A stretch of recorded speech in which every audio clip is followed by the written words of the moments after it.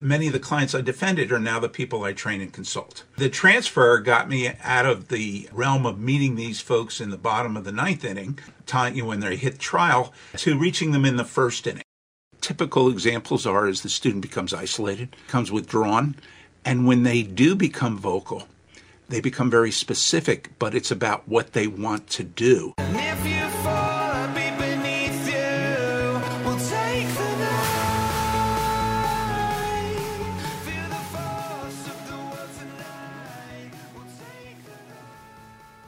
Hello, and welcome to this episode of Call Your Broker, where we help to educate business owners, public officials, organization leaders, and consumers on all things insurance and risk management. This is Matthew Struck of Treadstone Risk Management. Today we gave Giovanni and John the day off, so let's get into it. This episode focuses on the risk management surrounding mass shootings, and we're lucky to be joined today by John Moore.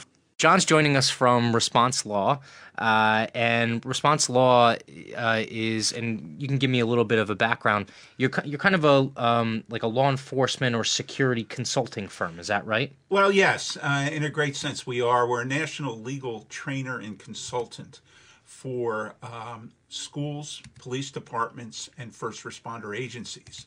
And our niche is that anything all of those good folks do on the operational side, the tactical side, we give them instruction on the legal side. Okay. What are their boundaries? Who's in charge? When and why? Here's the right way to do it. Awesome. From a legal perspective. And so just kind of a little background on, I guess it goes hand in hand with yourself as well. You have a law enforcement background, right? Just let us know a little bit of, kind of where you came from professionally. Sure. Actually, not a law enforcement background, but a EMS water rescue background. Oh, that's right, and yes. Incident command background, which has all been volunteer for me. And of course, I'm an old man now, so I've been doing that for 40 plus years. Age is just a number, John. That's yeah, how you just feel. a number. But I've been doing that for 40 plus years here in New Jersey, and specifically here in Monmouth County. I'm born and raised here. Oh, wow. Awesome. Yeah, it's so my father was a police officer for 27 years. My mother worked in EMS out of Essex County in Roseland, where I grew up. So I have a big appreciation for, first responders and emergency care service. So Response Law as an entity, when did it start, and where are you located out of in terms of the area that you service? Sure. We started, actually, this is our 22nd year in business. Oh, wow. I was a insurance defense litigator in Philadelphia for 18 years, and many of the clients I defended are now the people I train and consult. That's interesting. Yes. Okay. So the transfer got me out of the realm of meeting these folks in the bottom of the ninth inning. Yep. When they hit trial. Yes. To reaching them in the first inning. Yeah, that's nice. You're not cleaning up messes anymore. You're trying to prevent them, right? Exactly. Yep. We're doing fast track education while we're trying to defend people who, for the most part, got sued for doing the right thing. Right. So it was a great opportunity for me, and I've never looked back. Awesome. Still happily doing it after 22 years. That's awesome. So the reason why we invited you today specifically was to kind of talk about the risk management and kind of some of the circumstances surrounding mass shootings and these public shooting kind of events. And it's, the media attention has been obviously off the charts. There are also, just kind of gruesome events that garner a ton of emotional response to them, very guttural. So in your estimation, or just really shortly, is there any kind of magic bullet to stopping these things, in terms of a best practice, or are these a lot more complicated situations than a lot of the media would have you think they are? Sure. And to those two questions, the first question, the short answer is no. There's no magic answer. Mm-hmm. To the second part of your question, it's not complicated, but it is multifaceted. Okay. It's a multifaceted approach. And although this is going to sound self-serving, it starts with three key things: training, mm-hmm. practice, mm-hmm. and awareness. Okay. And not necessarily in that order. Normally the order we do is awareness, then we do the training, and then the schools have to put it into practice. Okay. Knowing that in reality, we will never be able to stop school shootings per se, but we can greatly reduce the risk. Right. And the focus of those trainings are incorporating lessons learned, not so much from shootings that occurred, but from shootings that were thwarted. Okay. Yep. How did they stop them? How did they do that? Where was the information coming from, which is not being publicized? Yeah, no, that was going to be my next point is, we hear about the actual, events that did take place and did kind of cause some of this fallout. What we don't hear about is those situations where, law enforcement or the risk management process in place actually stopped those from happening, or thwarted them kind of, in the beginning throes as opposed to it spiraling out of control. Absolutely. Yeah. So I think the first thing that come to people's minds when they think about these events is it's the media attention, also the kind of the political influences. Everyone talks about gun control. Is gun control going to be the thing that dramatically limits these events from happening? In your estimation, is that correct? I mean, does that argument hold water, or is it just kind of maybe some component of the overall answer? And the last part of your question is part of the answer. Okay. The problem I have seen in this country is that if you approach gun control as a light switch issue, yes, it will stop the shootings, or no, it will not. We'll never solve anything. Right. If you're doing diligent background checks and you're creating a system whereby you are reducing the risk of semi-automatic weapons falling into the hands of the people with evil intent, then that's a good part of gun control that goes a long way in reducing the risk. Well targeted, yep, yeah. But it's a piece of the pie. And the other pieces of the pie are mental health, not only mental health evaluation, but there's a disconnect between mental health and law enforcement. Law enforcement is sent to a home. The 17-year-old boy is out of control, but he hasn't committed a crime. Law enforcement needs the tools and the connection with mental health to say, you're not under arrest. Right. You need help. Right. And that's not law enforcement's burden alone, but that's a piece of the pie for that. Parental involvement. The family structures have changed tremendously. Yep. Many of these kids come from homes where violence is normal. And in their mind, it's a normal way to solve the problem. Controlling access to video games. Another light switch approach that doesn't work. Right. Well, video games cause active shooters. If you do that in a yes or no, you're going to fail. Right. Does it influence and help that person the wrong way, where they develop an inability to distinguish between fantasy and reality? And that is also a piece of the pie. So to the point of the video game discussion, in a lot of cases, like you said, it's the individual living out the fantasy, right? But the fantasy didn't happen because of the video game. The fantasy grew before the video game was the outlet. Is that right? And it's never really alone. It's normally comes with the exposure to a child who already has behavior problems, who already has been exposed to violence, who already may have a mental health issue that has been not addressed. Right. So that kind of leads us into our next question here is, in terms of the profile of someone who ends up perpetrating these types of events, is there a common profile that they all fit? Are there common elements to the profile, but some unique characteristics as well? How does that kind of hash out? Well, the FBI and the Behavioral Analysis Unit in Quantico, Virginia, they're the experts on it. Sure. I'm not, but I've learned a lot from them. And I know, and this is my view, that when you start to use the word profile, it's a dangerous term, right? Because you create a box. And then once you have the box, your question is, does this student, does this employee fit the box? Right. And that's a yes or no. So I stay away from profile. We are actually now, believe it or not, and this is where it's come to in this day and age, we're actually sitting with child study teams in the elementary school level. That's interesting. Okay. Long-term preventive maintenance to say, yes, most of the active shooters are white males. are in their teens to early 20s.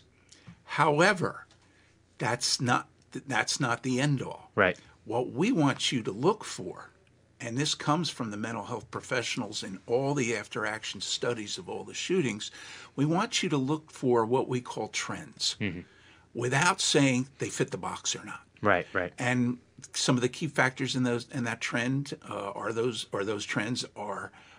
is the student appear to be brittle, meaning are they showing a pattern of having abnormal reactions to normal events? That doesn't mean they're an active shooter.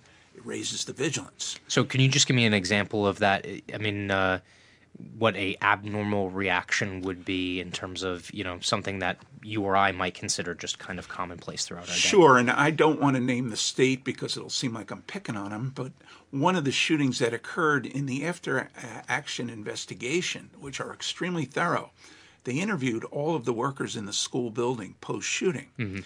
One of the cafeteria workers said, I remember that kid. Every day he took it. And the investigator said, what do you mean? He took the abuse. He took the bullying. His family was mocked. He was stoic. He turned the other cheek. He walked away. But I noticed one day when he went to sit down in an empty chair in the cafeteria and the girl across from him asked him to move over one seat because her friend was coming, he went ballistic, nearly to the point of being violent. Yep. We all lose our cool. But when their pattern develops of that abnormal reaction to a normal event, that raises the bar, right? Which means intervention, not just observation. Right. And so to that point, are there any other, kind of warning signs that go into that behavioral component that, I mean, look, in this day and age, especially being located in New Jersey, with the anti-bullying laws as strict as they are, and probably poised to even get a little bit more strict, we almost assume that the school district is omniscient, which is not the case. Right. And nor will they ever be. But a lot of what they have to go off of is just what they see on a daily basis.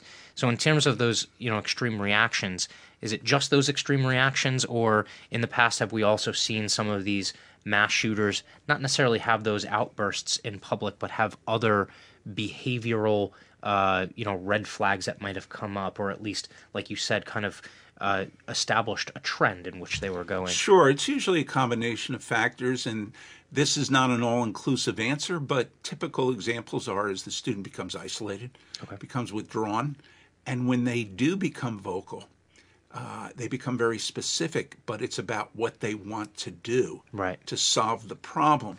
And active shooters rarely warn their targets or threaten their targets, but they often share very specific information with other people. Right.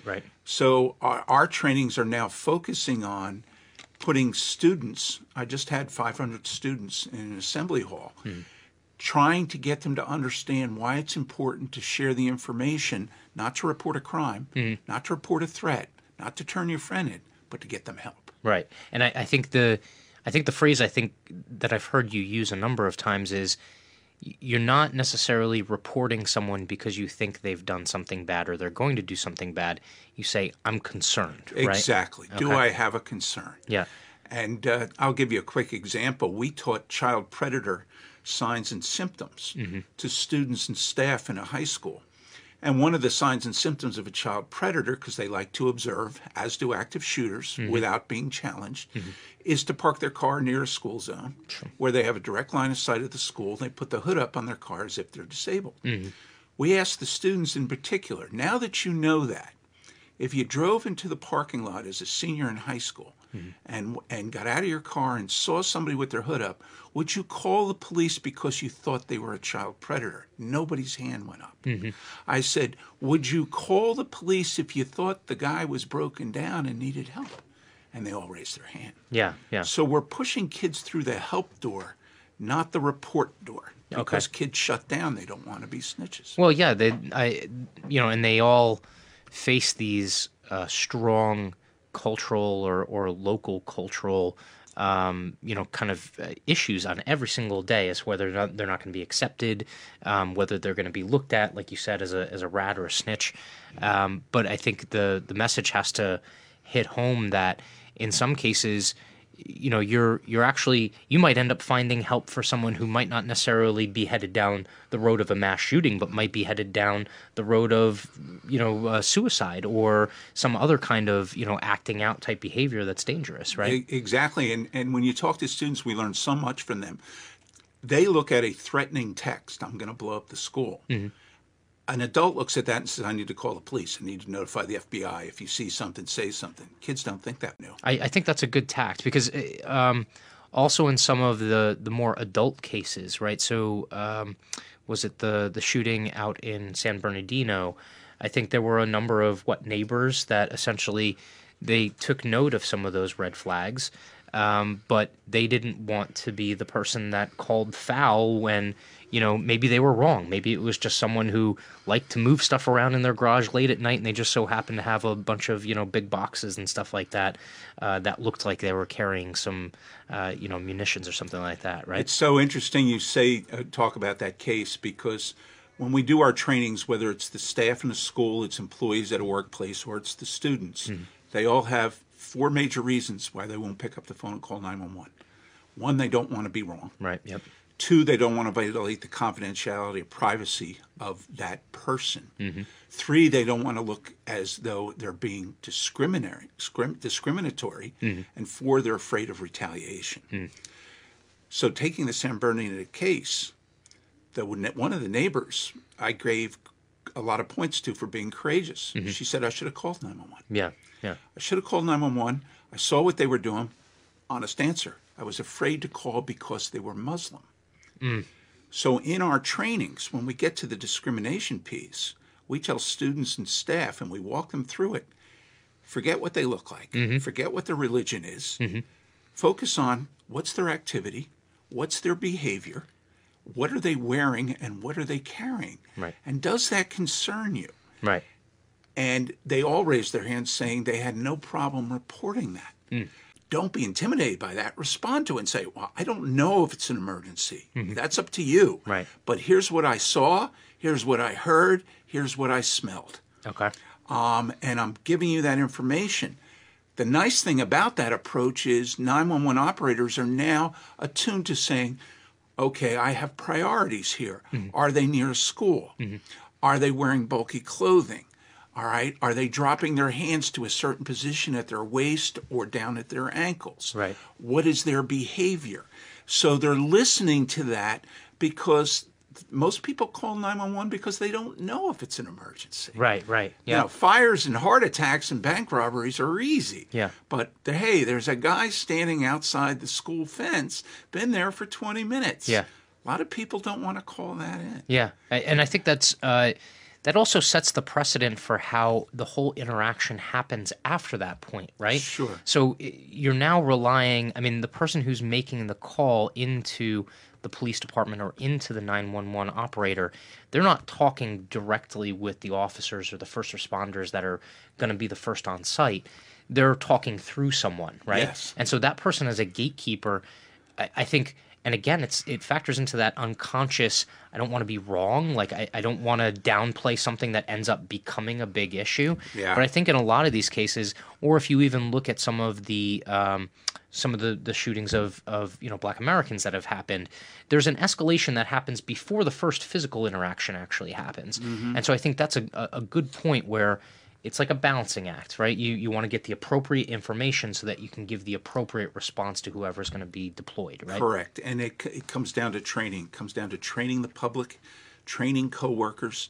Here's what you need to worry about. This is what you need to report. Trust your instincts. But the big message we give the kids, students and staff and workers in the workplace is you have to stop trying to figure it out. Because TV law is what controls them. Oh, yeah. And the TV law is all about crimes. Yes. There's the crime, try to solve the crime. And we, including me, sit there for hours at the beginning of the show trying to figure out the end of the show. Yeah, right, yeah. So we tell them, don't try to figure it out. Mm-hmm. Don't try to figure out if it's a crime, and don't wait. Right. Hand over the information. Going back to the child predator with the hood up in their car, we asked all the students alone that day, what does the police officer who responds to that, a possible disabled vehicle, what's the first thing the officer does before they get out of the car? Now, we asked the kids this, and they said, he runs the plate. Yeah. They knew that. They know that, yeah. And I stopped them, and I said, that's because it's his job to figure it out, Right, not right. yours. Yes, no, that's Call because they need help. That's a really good point. And again, that goes back to also that unconscious bias thing, right? Yes. You know, just because someone has a certain look or is doing something that seems strange to you, Right. you're not the judge, jury, and executioner, right? No. And that's why we employ people that are supposed to be able to discern that information or investigate it, which is a really good point. I want to transition a little bit before we get into some kind of best practices in terms of the preventative piece. There is one question that I've seen some rumblings about, and I just wanted to see if you had an opinion on it or not.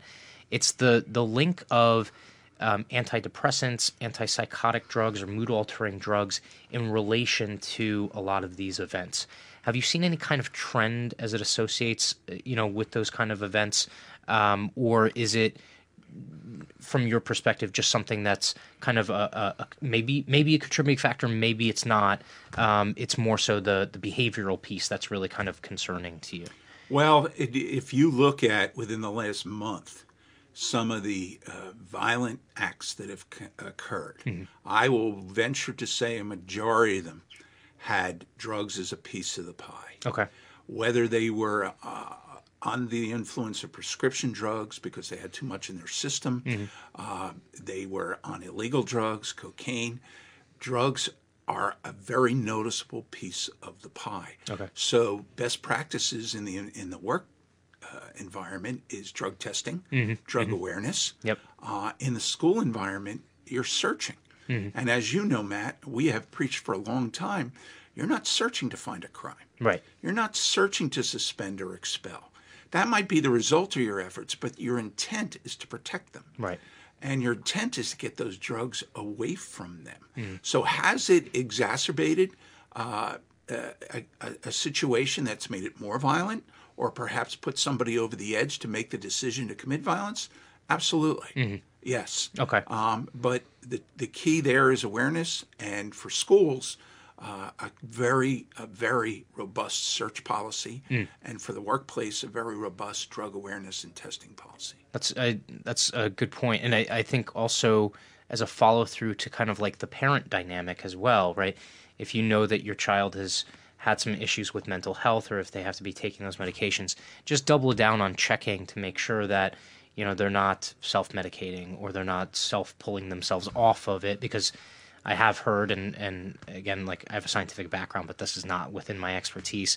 I've heard that the come down from that can also be problematic, not just absolutely, when the you're withdrawal can be right... as dangerous as the high. Yes, yeah. And one of the good news things that has developed now into a best practice is we're helping to train officers and school administrators in a two-prong approach.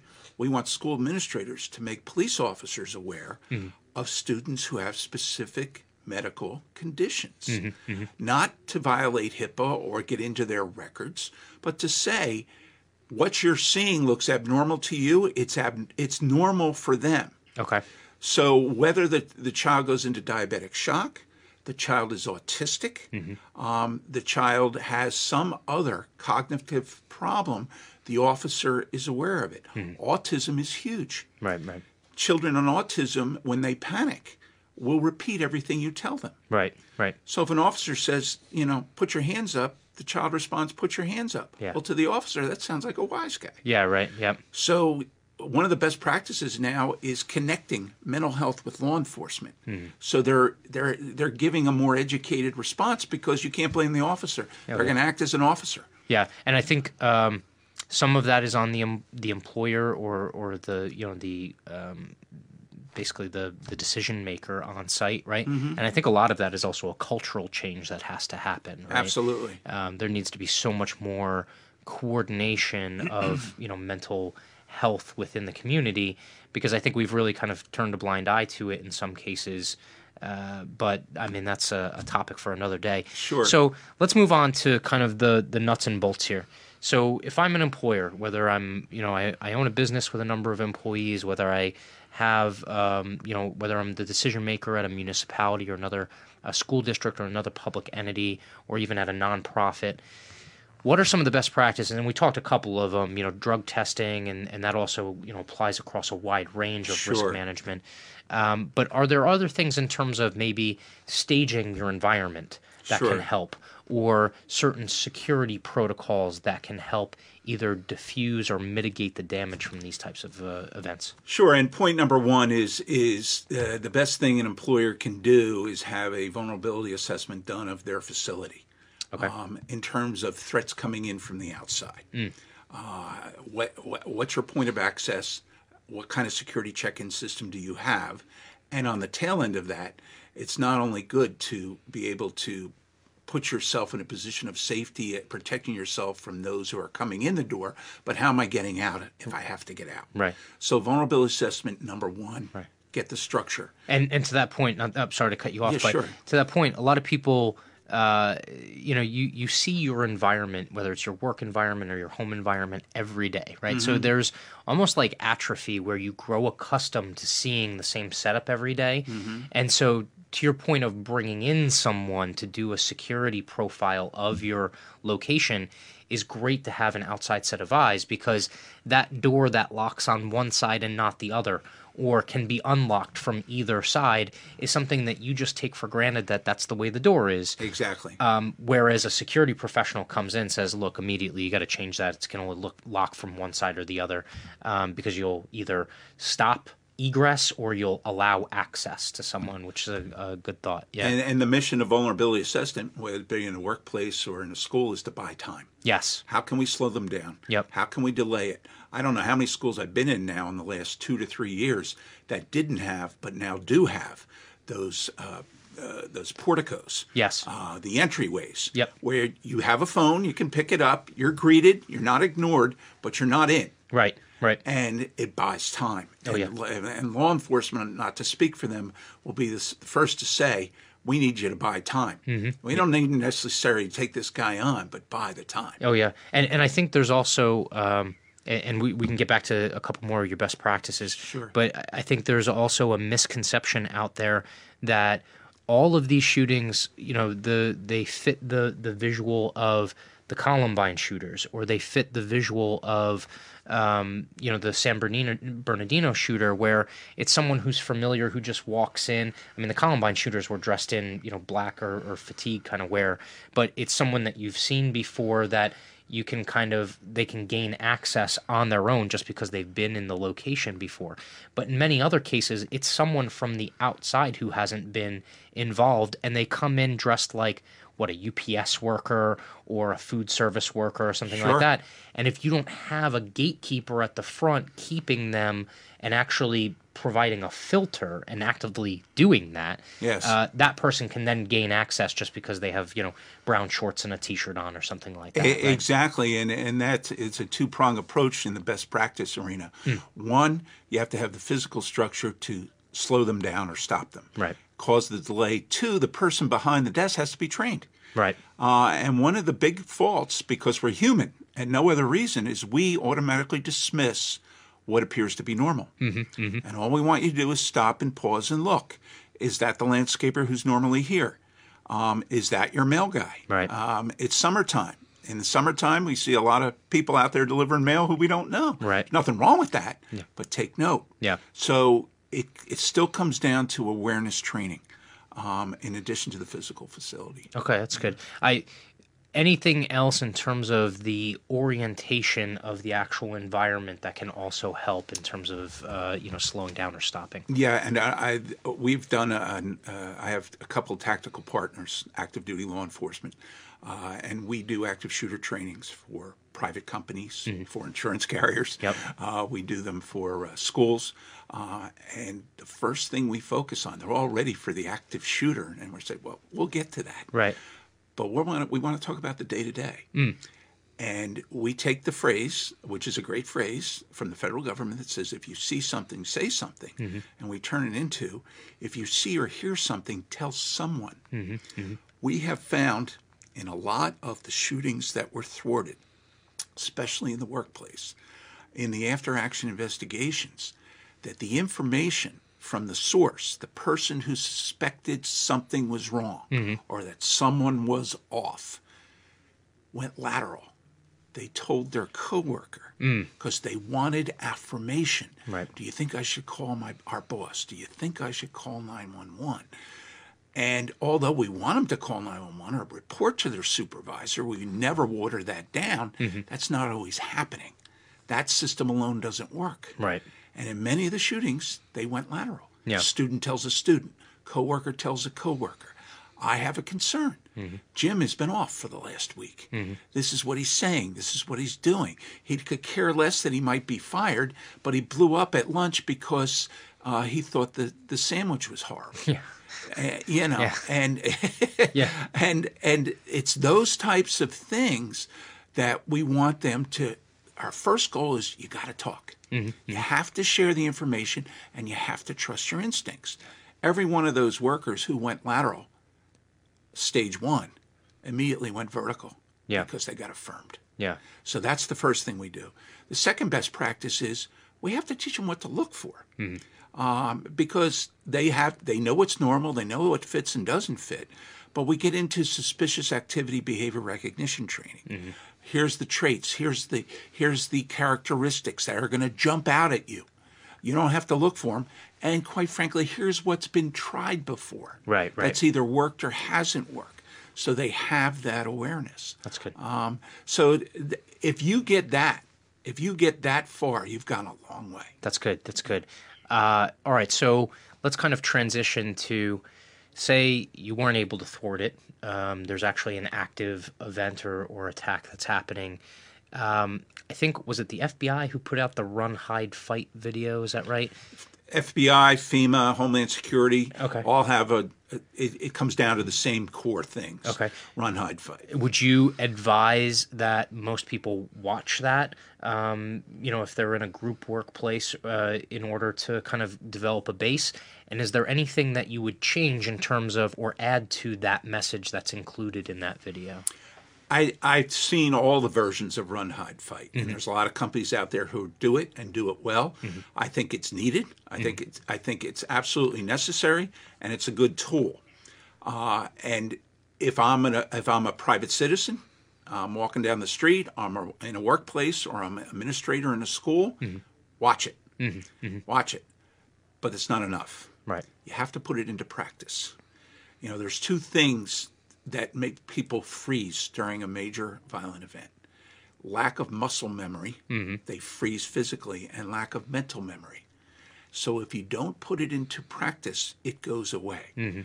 You sit down and watch any Run, Hide, Fight video, even for 15 minutes, and that's all you do for the rest of your life, it's wonderful, but it's not going to be enough. Yeah. So we constantly preach tabletop drills, tabletop exercises, physical exercises, where we actually have the students get out of their seats. Don't talk about barricading a room. Show them how. Yeah. Yep. It keeps them occupied. It keeps them busy. One of the things I do, which I don't know if mental health professionals would agree with me or not, but I've been around in the EMS, water rescue, disaster community for 40 plus years. We're legally obligated to tell people in every training, and I agree with it, don't panic. First thing, first instruction, don't panic. Easier said than done. The reality is everybody panics. Right. I have found in studying all these events that people who are instructed not to panic view it as a rule to follow, and they violate it in the first 3 seconds. Yeah. So in their mind, they're saying, holy sugar, I just panicked. Yeah. I'm screwed now. Yeah. What does that cause them to do? It raises the what? Panic level. Yep. When I was back in the days of lifeguarding and water rescue, we tell people if you're caught in a rip current, don't panic. I never approached anybody caught in a rip current who waved me off and said, I read the brochure. Yeah, I'm good. I'm good. They're trying to use your head as a flotation device. Yes. So we tell them, expect to panic. And one of the tools, and I take these from my tactical partners because I'm not the tactical expert, is we want them on their cell phone. Once they're barricaded, once they're safe, if they're not running and they have to hide, get on that phone. And you say, well, you want the phone silenced, of course.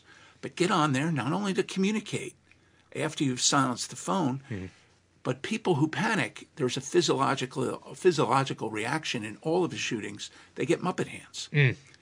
Their fingers swell. Right. And they can't hit the buttons. So it keeps them occupied. So it's little nuances like that that we add that you get in the live training that may not be in a standard run, hide, fight tape. That's a good point. That's and really the last thing we tell them is, and run, hide, fight covers this, is we always have one way to get out of the building in our mind. Yeah. Oh, I know where it's closest door right there. Yep. We don't think about option 2 and option 3. Yes. Yeah. Well, that's blocked, or that's where the shooter is. You got to go another way. Yeah. And most of them have not thought about that. That's interesting. So I had a thought on a plane the other day, or actually about a month back, and the thought was they always tell you to identify your closest exit. Right? Yes. Well, what if that exit isn't there anymore, right? Exactly. Exactly. Maybe you should remember that there's a couple of exits that you can take, and one might be blocked. Yeah. Yes. Okay, so really quickly to kind of sum up the best practices piece of this, do you have any pointers for after an event like this? I mean, knock on wood, you never want to be involved in something as horrific as one of these events, but if you do have an organization or your company or your public entity or whatnot is involved in an event like this, what are some of the best practices afterward to try and mitigate the post-event fallout? It's a great question, and we start recovery from the time you leave, this very second you leave the building, while the situation may still be active. Because shock delays recovery, and shock sort of enhances denial. So, in our tactical experts do this wonderfully because they've been there, they know, and they tell the folks in their training, when you come out, you're coming out with your hands up. All right. Yep. That may offend you. You see the tapes of the San Bernardino shooting, other shootings. People are coming out, they're complying, but there's one commonly asked question asked 1,000 times in response to the commands. Why? Right, yeah, yep. Because in the mind of all these people coming out, it's not me. I'm glad I'm alive, and I need to call my family, and I need to go home. Yeah. The training of law enforcement is the polar opposite. They are trained, rightfully so, to assume that everyone is the shooter until proven otherwise. So it's an indoctrination from the time they come out of the building. Expect to be delayed. Expect to be searched. Expect to be detained. You could be there for hours. Right. We're going to let you contact your family, but you're going to go to a staging area. Right. You're going to be delayed. Recovery starts then, and you say, well, what's that got to do with recovery? Because their expectations have not been diminished. They're prepared for that. Yep. And then the experts who do such a good job on this is the long-term recovery. And between the recent events related to Sandy Hook and to Parkland, that long-term recovery is much longer than a year. Oh, yeah. It can go on for life. Oh, yeah, definitely. And the experts say it. I'm not a mental health expert. I wouldn't claim to be. But constant communication with the person who went through that, constantly rechecking for counseling, constantly looking for the warning signs, because PTSD can surface at any time. And I would say an important thing to think of from the insurance and risk management side, or more the insurance side, is the idea of crisis response, right? So with a situation like this, having crisis response counselors available either on site or immediately or as close after one of these events is a big deal, because like you said, it starts that recovery process pretty quickly as opposed to letting that fester, which can cause even worse issues down exactly. the line. And I don't want to speak for crisis counselors, but the state of New Jersey has a wonderful response team to do that. But they're there immediately, and they get the kids to talk. Yep. Yeah. I've helped run a 200-member response team here in Monmouth County for a long time. When we get a tragic event, as exhausted as our people are, as bent out of shape as they might be about the tragedy that they had just faced, is before you go home. We don't want you going home, coming back 2 days later. Yeah. We're going to debrief you right now. Yes. It's going to be the first of many. Oh, yeah. But we want that initial plug pulled so they get that out. Oh, yeah. And I think, not speaking for health counselors, I think that's their goal. Yeah. So, take the pressure out of the pressure cooker. And that's another good point, too, because a lot of people forget the fallout of the people that responded to the event as well. Absolutely. Right? They didn't experience it exactly the same way, but PTSD can set in all the same. And we did an episode with Nate Reber from Prime Source Investigations, and he was talking about the rise of these mental health work comp claims, and that really factors into that dynamic. Is if you do have one of these situations where there's a horrific event and you have employees or first responders getting there on site, a lot of times they're going to have some long-term mental whether it's symptoms or even full-on PTSD that can result from it, even if they weren't there when the event first started. So that's all a really good point to keep in mind as well. All right, so I really quickly here at the end, I just want to transition to something that might be a little bit more lighthearted.